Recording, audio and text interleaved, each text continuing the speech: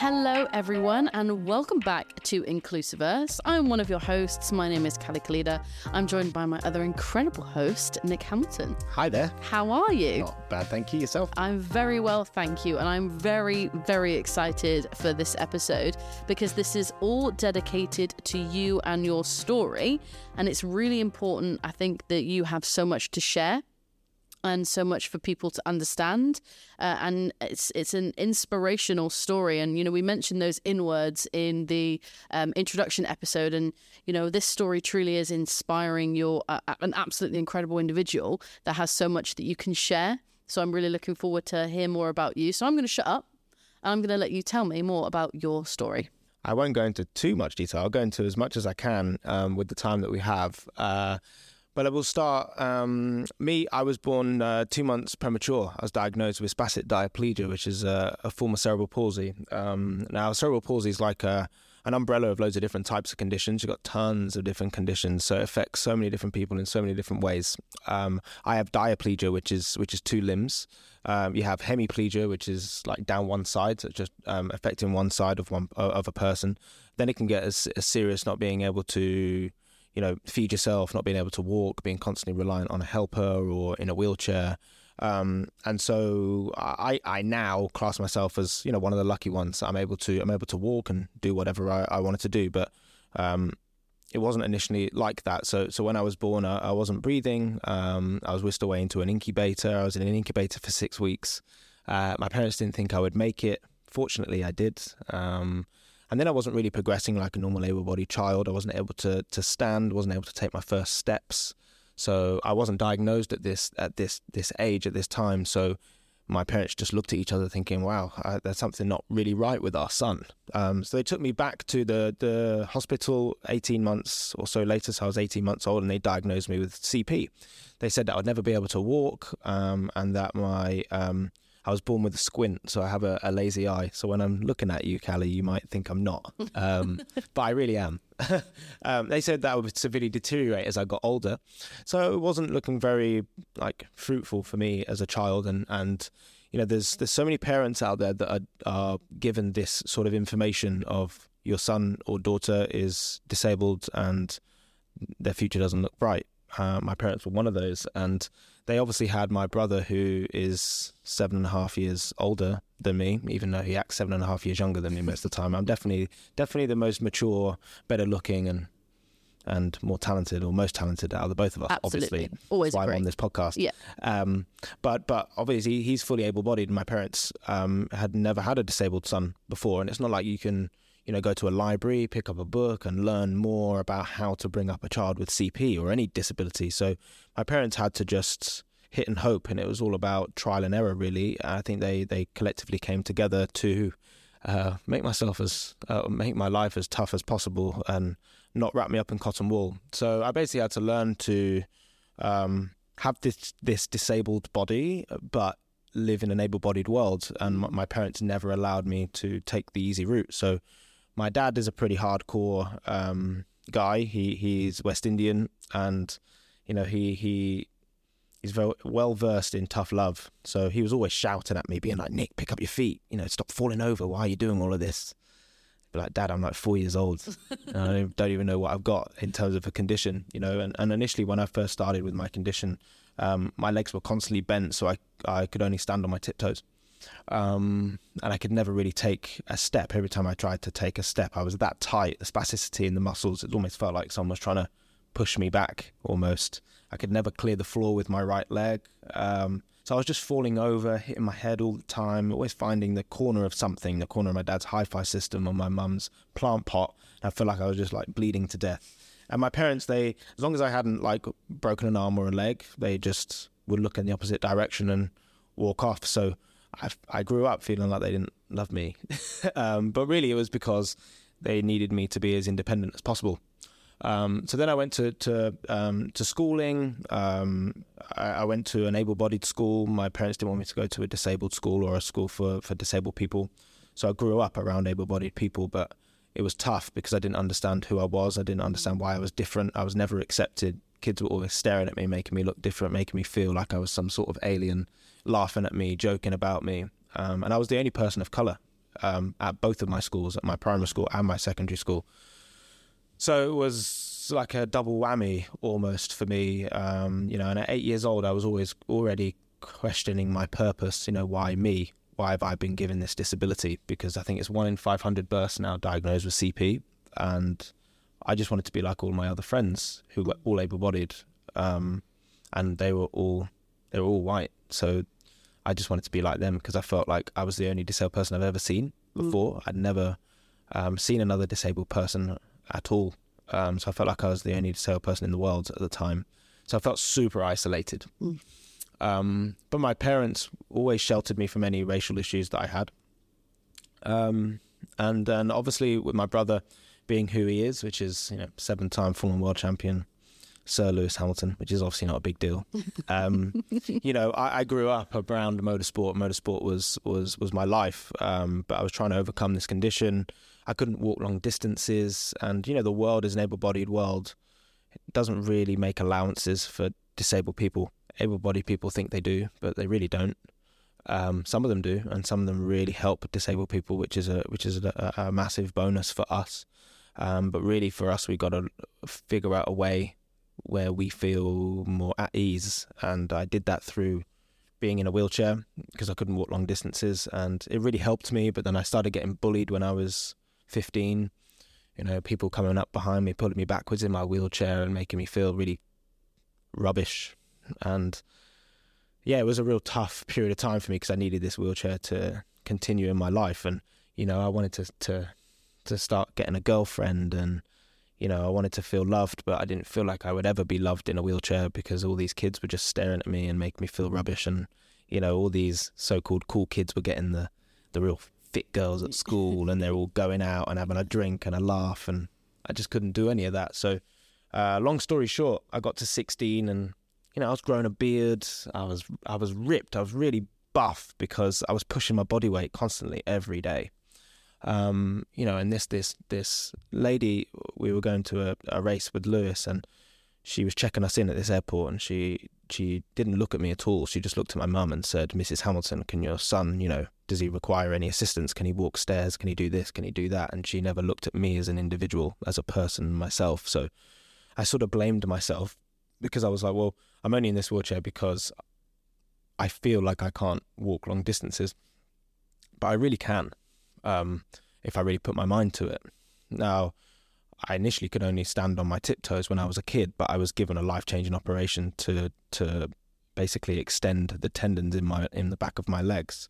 It's called a tendon release. So they went in the back of the hamstrings, back of the ankles, and the groin. So I was able to stand up when I was 16, but I just didn't have the mental strength to push through. And I decided that I was never going to be in my wheelchair ever again if that meant that able-bodied people would just look through me all the time. So, I haven't been in my wheelchair now for 16 years. That's incredible. Yeah, and just always wanted to race, but didn't think I'd ever be able to race. Ended up getting an opportunity to potentially drive a car. I did really well at it. I won't go into detail of how, but I ended up then training 3 hours a day to race against able-bodied people, and I put my body through a lot of torture and pain. I've got scoliosis in the spine, so I pop ribs on a daily basis, and my pelvis moves out of line, all that sort of stuff. But I always wanted to race. Racing was my thing. And so I dedicated my life to my motorsport. And in 2015, I became the first disabled athlete ever to compete in the British Touring Car Championship. The British Touring Car Championship is the pinnacle of British motorsport. That's an incredible achievement. Thank you. Like amazing achievement. Yeah, and I'm the only disabled athlete in the field, so I like to class myself as like a Paralympian in the Olympics. And so, it's hard work because I do all of the finance and sponsorship and everything myself. Everybody thinks because of who my brother is that he would pay for that to happen, but he really doesn't. He has offered, but I want to do it all on my own and feel like I've earned my position and my right to be there as my own individual. So now I race in the British Touring Car Championship. Been there now for 5. I'm in my 5th season. 2020 I became the first disabled athlete to score points in the series, and then that was I finished 15th to do that, and 2 weeks ago I finished 6th in the first round of the championship, which was pretty incredible for me to do so well. So continuing to move forward, but using my motorsport as an anchor to show people what you can do with a disability, and almost to put your middle finger up to some of the doctors that just perceive that, oh my God, you've got a disabled son or daughter, your life's over. And now I've realized that now I'm here to share my experiences to help people that were in the position of my parents, who were parents of a disabled person, thinking, God, how the hell are we going to bring him up? What's he going to look like when he's 31 years old? What's his life going to look like? And so I'm just here to share my experiences and inspire other people to make the best of a bad bunch sometimes, and you're dealt a certain hand, and you've got to do what you can with it. So through this podcast, I'll be sharing more experiences from myself, but also learning a lot from other people as well, and trying to help society and everyone in the world understand disability a little bit better, because there's a lot of disabled people that don't want to talk about it. They're very scared to open up, and there's no question that you could ask me that would upset me. It's all about asking anything you want, and I'll give you an honest answer. So yeah, a little bit about me. Wow. I mean, that's the first time kind of we've been in this environment, and to hear you talk so openly and talk about some things that are quite difficult to hear, and must have been even more difficult for you to kind of deal with growing up. I'm really appreciate it, and I'm sure the listeners will as well, how open and how honest you have been. You mentioned in our introduction episode that mental health is something that's really important to you.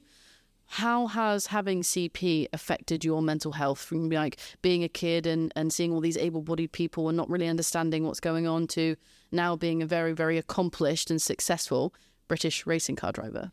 Yeah, I mean, to be honest, I didn't really realize until quite recently, and quite recently is because I've been very open to mental health. I've been to multiple different psychologists, doing different techniques, etc., etc. I've done EMDR, which is based around trauma, which I would 100% recommend for everybody. I think everybody should at least have a go a little bit with EMDR. It's incredible. But now I'm in therapy now, and I have an amazing relationship with my therapist. And the more I sit and I just talk about myself, the more I realize how much of an impact my disability actually had on my mental state as a young kid, that I carried with me for such a long time. You can so easily go through life thinking, no, I'm totally fine. There's nothing wrong with me mentally. I'm not upset. I'm really happy. But I'm going to be open and honest and say that I was a really lonely person. I felt very lonely and isolated as a disabled person. My mum, I'm a huge mummy's boy. I absolutely love and adore my mum. She understands absolutely everything there is to understand with my condition. And I've always said that, but also she doesn't actually have to live with it. Yeah. So it's the difference, right? She can help you as much as she can, but then she doesn't actually live with it on a daily basis. And I've realized that even though my family have been absolutely incredible in terms of helping me and supporting me and guiding me, I'm still very lonely I'm the only one that has to go through the physical pain, the mental pain, the struggle of not being able to walk or get up a step, or just being completely shut out from people. And so it really has taken its toll, but I've learned so much through my life now as a 31-year-old that I'm super strong at my core with anything to do with my disability, that no one really can knock me off my center. I've got such a good relationship with myself, but a good relationship with my disability as well. And I know my limitations, what I can, what I can't do. And I accept that I'm different, and I'm proud to be different, and I'm proud to be unique, because I think that's super important. And I'm proud and open to talk about, how I've been feeling in the past, and really, I got to a stage when I was, I don't know, I'm 31, so when I was 23, I preferred being asleep than being awake sometimes. Just I felt like if I go to sleep, I don't have to deal with it anymore, and no one can get to me, and then when you wake up in the morning, you're like, another day of it, how do we move forward? And you just don't feel like there's any light at the end of the tunnel. But I've got through it, and I'm so proud to have got through that moment, and I'm living proof of going through some dark times like everybody has in the world, and everyone does on a daily basis, to try and inspire people to keep ploughing forward.